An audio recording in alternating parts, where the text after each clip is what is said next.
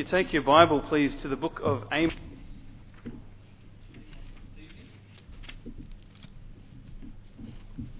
Book of Daniel and Hosea are just before Amos.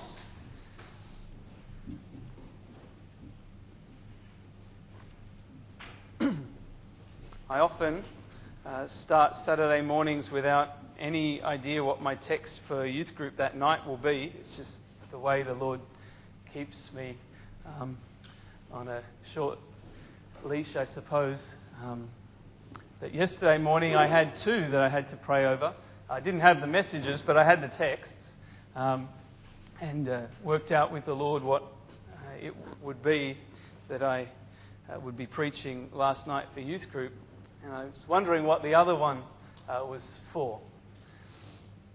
And in the afternoon, Pastor gave me a call, and then it became apparent that after youth group last night, I would be looking at Amos chapter 5 to see what our message would be for this evening. So here we are in Amos chapter 5. If you've gotten as far as Micah, unless you're Sarah, you've gone too far. You need to come back a couple of books of the Bible. Amos chapter 5. We'll just read one verse to begin with to introduce our passage this evening. And it's verse 18. Amos chapter 5 and verse 18 says, "Woe unto you that desire the day of the Lord. To what end is it for you? The day of the Lord is darkness and not light." Israel are anticipating the Messiah's return as being the beginning of the end, or literally the end of their problems. And the Messiah's return, they were seeing as they would never have to worry about their enemies again. Nor would they have to plant crops, nothing. They'd never have to do anything again because the Messiah was coming, and so they were hoping for the Messiah's return, the day of the Lord. But God says that indeed the day of the Lord is not a day to be looking forward to from Israel's perspective. It is a day that will bring darkness and not light. And then, in some ways comically, verse 19, he fleshes out how wrong Israel are. He says that it would be like running from a lion and then having your head bitten off by a bear. Or not having your head bitten off by a bear, but getting to a house of some kind and getting in and closing the door and catching your breath on the wall and getting bitten by a snake. Or running down George Street for the bus and jumping on it just as the doors close, and then finding that it turns right instead of left, and you're on your way to Kensington or somewhere in the eastern suburbs instead of coming out this way where we all live. It's that kind of a thing that you think you're escaping from something, but actually the escape leads to something that's far worse, like going to Kensington. So whether it's a bear instead of a lion, or a serpent instead of a lion, Israel's view of the day of the Lord being their escape would be something like this.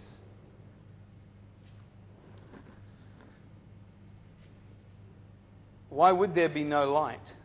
Why would it be a day of darkness? Because for Israel, the day of the Lord is one of great woe, as the verse begins. Verse 18 begins. And then following that woe, judgment. And therefore not a day of light. Let's pause for a moment of prayer, and then we'll look at this passage more. Father, we love you and thank you for your word. I pray, Father, that you would take your word, and pray that you would give insight into it and seek to apply it to each of our lives. Lord, I pray that you'd be honoured and glorified as we choose to take your word.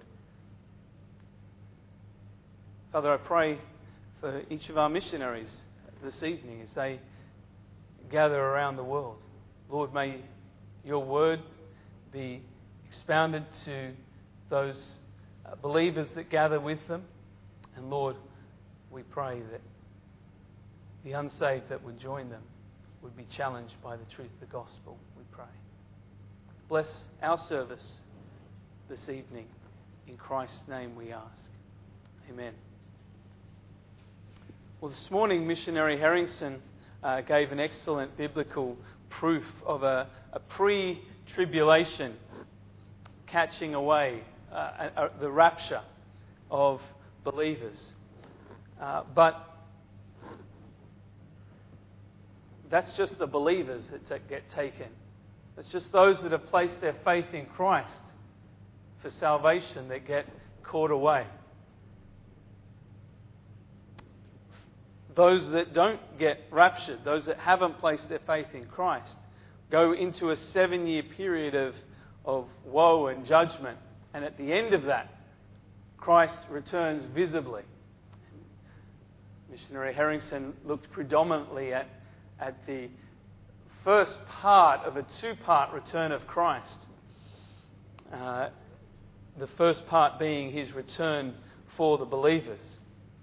And though that's not our main theme tonight, it is an important thing that I think the Lord has purposely put these two messages together, because as I was beginning to look at this passage last night, I thought, well, it's that statement there in verse 18, the day of the Lord. That's a big topic to go off into. And so fortunately someone else preached from the Christian's perspective at least on that this morning. The phrase the day of the Lord refers to the time period following the church age. From the rapture of Christians and the continuing on of the remainder into a 7-year period, and then Christ's visible return, and then following that, the millennium period. It's important too because there are some churches near here that used to believe as we do and no longer do. The church in Newcastle, for example, they have become quite evangelical as to the fact that they don't believe in a pre-tribulation rapture. They believe in a post-tribulation rapture of the saints. And as we saw this morning from the preaching of God's Word, that is clearly not a biblical position. They are confusing the day of the Lord from the Christian's perspective with the day of the Lord of Israel's perspective. This is Israel's perspective, this passage here. Their perspective of the day of the Lord is a day of darkness. For the Christian, the day of the Lord is not a day of darkness. For the believer, it is a day of light, because from that moment of the rapture, we enter the day of the Lord. And as we heard this morning, there'll be no judgment in terms of the judgments that are described happening on earth here. We escape that. That will be a day of light. And it's important that we don't confuse the two, that we don't mix Israel and the church in our interpretation. There's no one event that takes place more than twice, though there are 2 parts to Christ's return.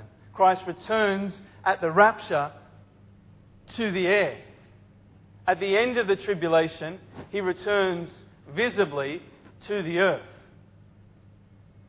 At the beginning of the tribulation, he returns for the Christian. At the end, he returns and deals with those that have survived the tribulation. And their continued either rejection of Christ, or those few believers that will have survived all of the atrocities of the Antichrist and so forth. That those that have gotten saved during the tribulation, I should point out. But the differences, though they are subtle, they are pronounced. And if we carefully compare Scripture with Scripture, there is no doubt that it's a pre-tribulation rapture, and that this passage, where it says the day of the Lord, is referring to from Israel's perspective. But for you, Christian, this evening, the lesson is this. It may look like the end times that we live in. These guys were hoping for the end times so they could escape their problems.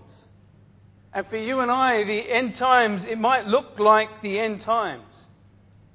But if we're just hoping for the rapture to come, which is imminent, as God's Word tells us it is, and as we heard explained this morning, as we saw in Scripture, but if we're just like the Jew of this day, we're hoping for the rapture so we can get out of here and stop having to deal with all the problems that we have to deal with, then how do we compare to these ones? They just wanted their enemies to stop knocking on the door. And if we just want the rapture to come so that our problems are taken care of, then we are just lazy. We're just selfish. We are just disobedient. Because there are people around us that at that point of the rapture will not get raptured and will enter a tribulation period. And they've got 7 years. And you won't be there to tell them about Christ. At that point of rapture, you will never have a time to witness for Christ ever again. And if you and I are hoping for the rapture to come soon, and it is a biblical position, even so come Lord Jesus, yes, we're hoping for that. But if we're hoping for that, not so that He can be fully manifest before us, and His glory be manifest before us, so that we can really understand how marvelous our Lord and Saviour is. If instead we're just wanting to deal with getting out of stuff, then we're just a lazy Christian. Self-centered Christian. Because there's people around us that need to hear of Christ before He returns. And you'll never have a chance to tell them ever again. If you believe that the rapture is imminent, you've got between now and whenever that is to tell that person you're thinking about right now their need of Christ. That one that you know no one else has told them. And that perhaps you're the only one that can. How different are you than these Jews trying to escape problems? It's selfishness. It's disobedient, because Christ said that He would be with us even to the end of Matthew 28, even to the end of the world. His power would be with us to be a witness until the end. But after that, there's no one to lead to Christ in heaven, my friend. There's no intruders. We only have now.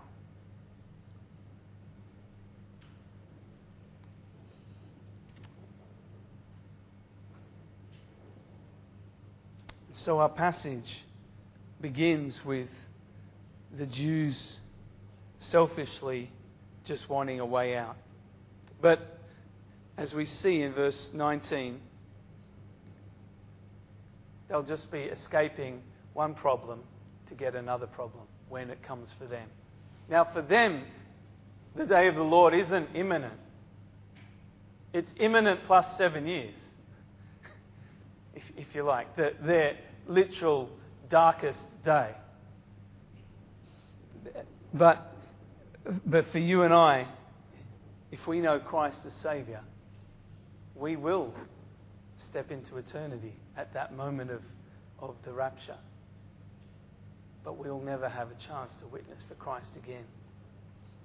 Now, as our passage continues, verse 21, the Lord goes on to say, I hate and despise your feast days, and I will not smell in your solemn assemblies.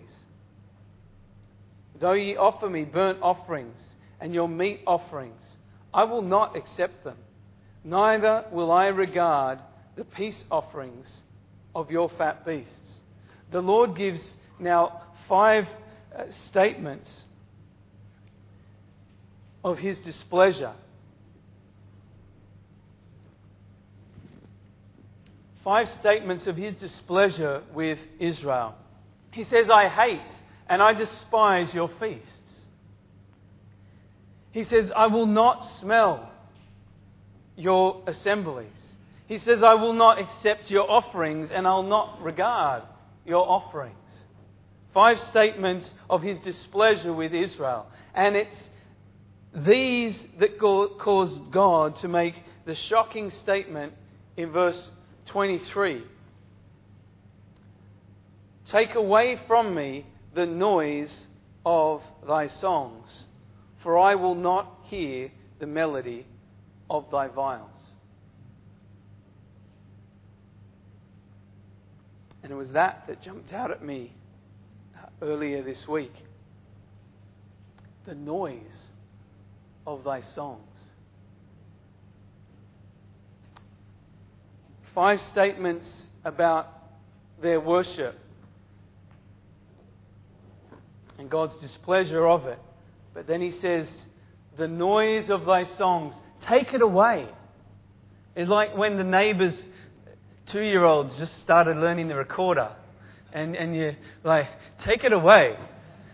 Our children are always experts at the recorder straight away, but the neighbours' children, shocking. We long for the day that we can sing again together. That we can literally lift our voices together in song. This morning I got caught out twice.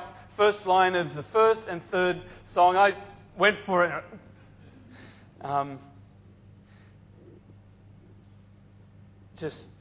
We want to lift our voices in song, and yet we can, if we choose to worship God through thinking about and reading these, and though we want to be able to make a sound, sometimes, especially the musicians, get too caught up in the quality of the sound rather than the quality of the worship. And this point isn't on that. And yet we should be careful that it's not the sound that is the be-all and end-all. That it's the worship of the sound. The worship that is coming from our hearts as we sing or as we play, as we meditate upon, because we can't sing, as we meditate upon the words. But because Israel were going through the motions, as we see in verse 21 and 22, God says, take away from me. Take away the noise of your song. It's because of those going through the motions and what's mentioned in verse 26 about their idolatrous behaviour that God calls their song noise. Noise. I looked up that word noise. It describes 2 aspects of sound. That of a crowd and that of showers of water. Not you having a shower and singing in the shower, but showers of water like a waterfall. the sound of a crowd is just nondescript noise. Clearly noise, but there's nothing really standing out unless they're all chanting the same thing, obviously. But not allowed to do that during COVID. And then showers of water. We were bushwalking on Friday, the boys and I, and we actually just bush bashing most of it. We decided this route would be more interesting than the path. And we came across a ridge and came around a corner, and suddenly we could hear a waterfall. We knew there was a creek down below us, and so in theory there's going to be a waterfall somewhere. But suddenly, as we came around the corner, that we could hear a waterfall in the creek below us somewhere. But the waterfall, as we got closer, a waterfall blankets out other noises. It's a particular sound that the bird calls aren't what stand out anymore. It's just the loud noise of this beautiful, peaceful noise, but loud noise of water.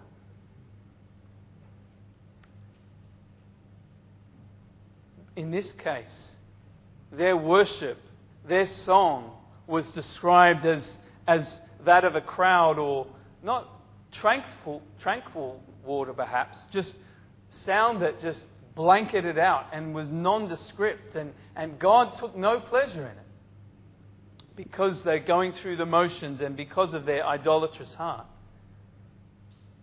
And here we find God not accepting something that's offered to Him in worship. They're worshipping in their language. Oh, they're doing the sacrifices and they're singing the songs, and we're worshipping God. And yet God says, you might be offering that to me as worship, but take it away. It's noise. Here's God rejecting something offered to Him as worship. As I thought about that,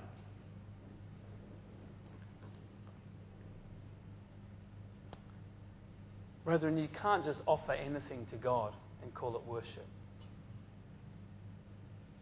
Not just anything can be called worship. Not just any sound, not just any motion, not just any ritual, and call it worship. Here God is saying, I'm going to choose. Which means that my presence here this evening, your presence here this evening, is not automatically worship. Your time of prayer tomorrow might not be worship.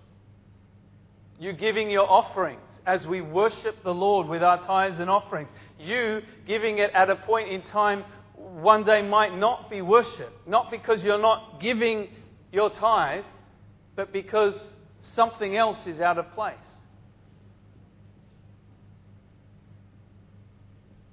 God desires your worship.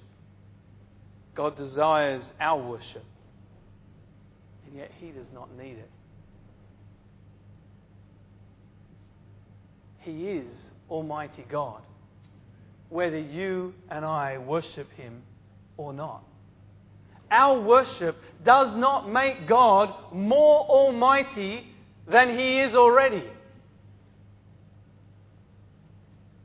He is holy. He is almighty. He is God. And our worship does not change that. That does not mean we should not worship, but our worship doesn't make Him any more because He already is. It is our privilege to worship. It is our privilege to come to Him and offer Him worship. But it should be on His terms, not ours. That being in church is an opportunity to worship, but being in church is not worship. And it's my privilege to come to Him and worship Him with you at a given service. But if my heart is not right before God, my heart motivation in being here, or my thoughts or my motives in being here are not what they ought to be, then my presence isn't worship. Now, it won't affect necessarily you worshipping God, but me just being here isn't automatically worship. You just being here isn't automatically worship. God is God.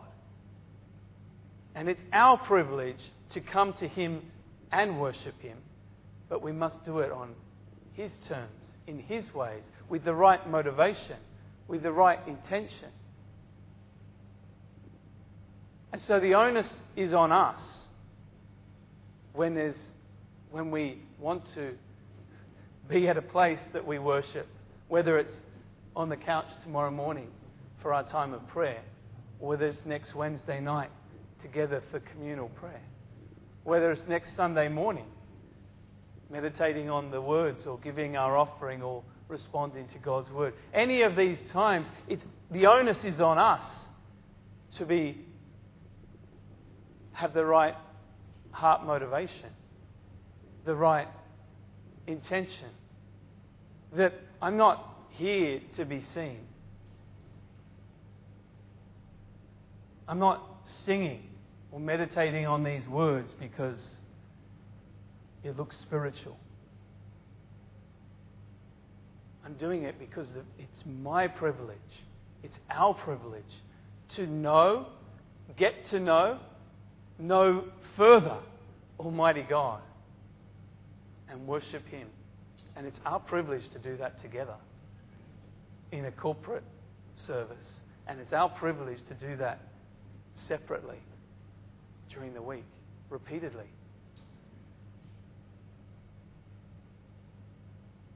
And it's our loss when we go through the motions. It's our loss when we don't. We don't even go through the motions. It's our loss when we go through the motions and our intention is fully on something else. How different is that from Israel's idolatry in verse 26? It's just the same. But ye have borne the tabernacle. Verse 25 refers to the wilderness of 40 years. But ye have borne the tabernacle of your Molech. I thought they were carrying around God's tabernacle, weren't they? In title. But in their hearts, they were worshipping Molech and Chian, your images, the star of your God, which ye made to yourselves. Whether they were physically carrying it or carrying it in their hearts and minds, they were carrying it with them. And we can carry our idols into this place at any given time. We can leave them behind and repent of them and bring them back out of the cupboard, all just sitting here in the pew.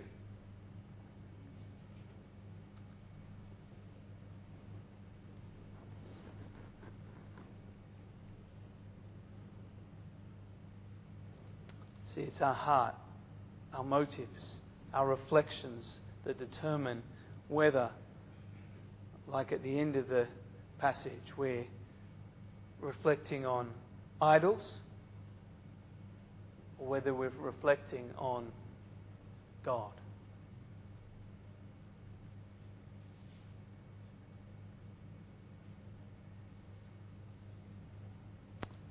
But I don't think you and I need to worry about our worship. What I think we need to do is to be honest with ourselves. We need to be neither liberal in our generosity to ourselves, in denying that, no,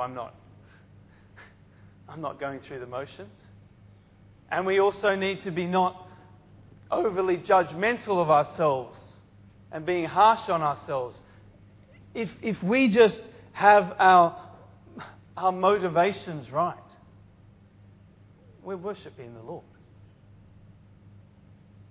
If we're not forming idols, our worship will be fine. And yet, just because we tell ourselves we're worshipping, as this passage tells us, we aren't just automatically worshipping. Can I close with one final passage? Go to Philippians chapter 4.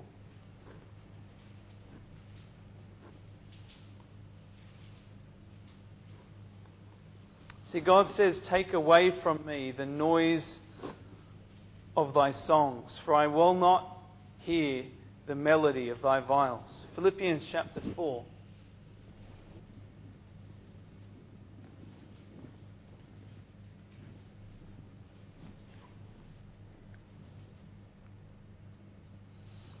Verse 15. "Now ye Philippians know also that in the beginning of the gospel, when I departed from Macedonia, no church communicated with me as concerning giving and receiving, but ye only. For even in Thessalonica ye sent once and again unto my necessity, not because I desire a gift, but I desire fruit that may abound to your account." When I wrote to Brother Keish and said, if you've got any prayer requests for us to share next Wednesday night, which was last Wednesday night, it was this principle. In verse 17, he was glad that we could partner together with him. This idea of fruit that may abound to your account. That was what made him glad. Not the fact that it not just represented prayers, but financial support. It was the partnering that encouraged and excited him. But the passage goes on to say, "But I have all and abound. I am full, having received of Epaphroditus the things which were sent from you, an odour of a sweet smell, a sacrifice acceptable, well-pleasing to God." See, God said to Israel, take away the noise, not the melody, but the noise of your song. And the Philippian church had sent Paul a gift. Almost certainly, from the context, a financial gift. And yet, figuratively, it's described here as a sweet smell, there in verse 18. It wasn't perfume. He's a Roman man. It's not perfume. But it was a gift. And it's described figuratively as being like a sweet smell. Or, to put it in the context of the previous passage, it could be a beautiful sound, a beautiful melody offered up to God.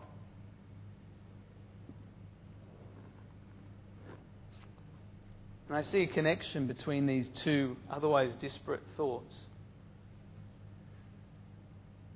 That of not seeking or longing to escape for our trials and this world in a rapture, and not offering the Lord our worship that's lacking melody or a sweet smell. And the connection is this: if we are selfish and so focused on ourselves that we're not reaching out to those around us, when we come into this place,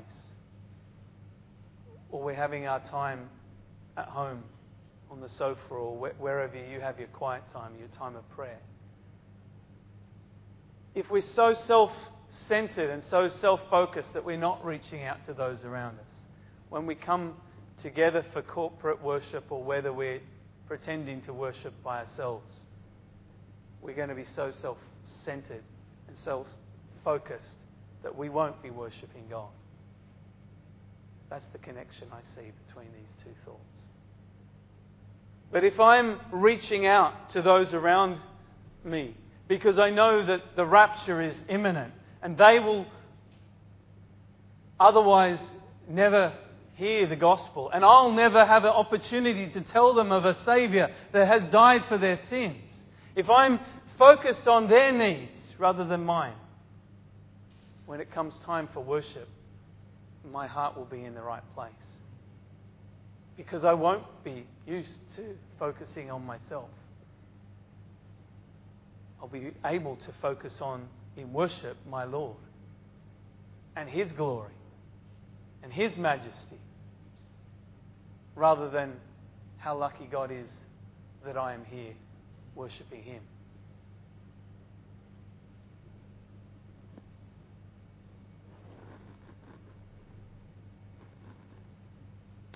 Are we reaching out to those around us? And is our worship an offering that is acceptable to the Lord? Let's bow in prayer.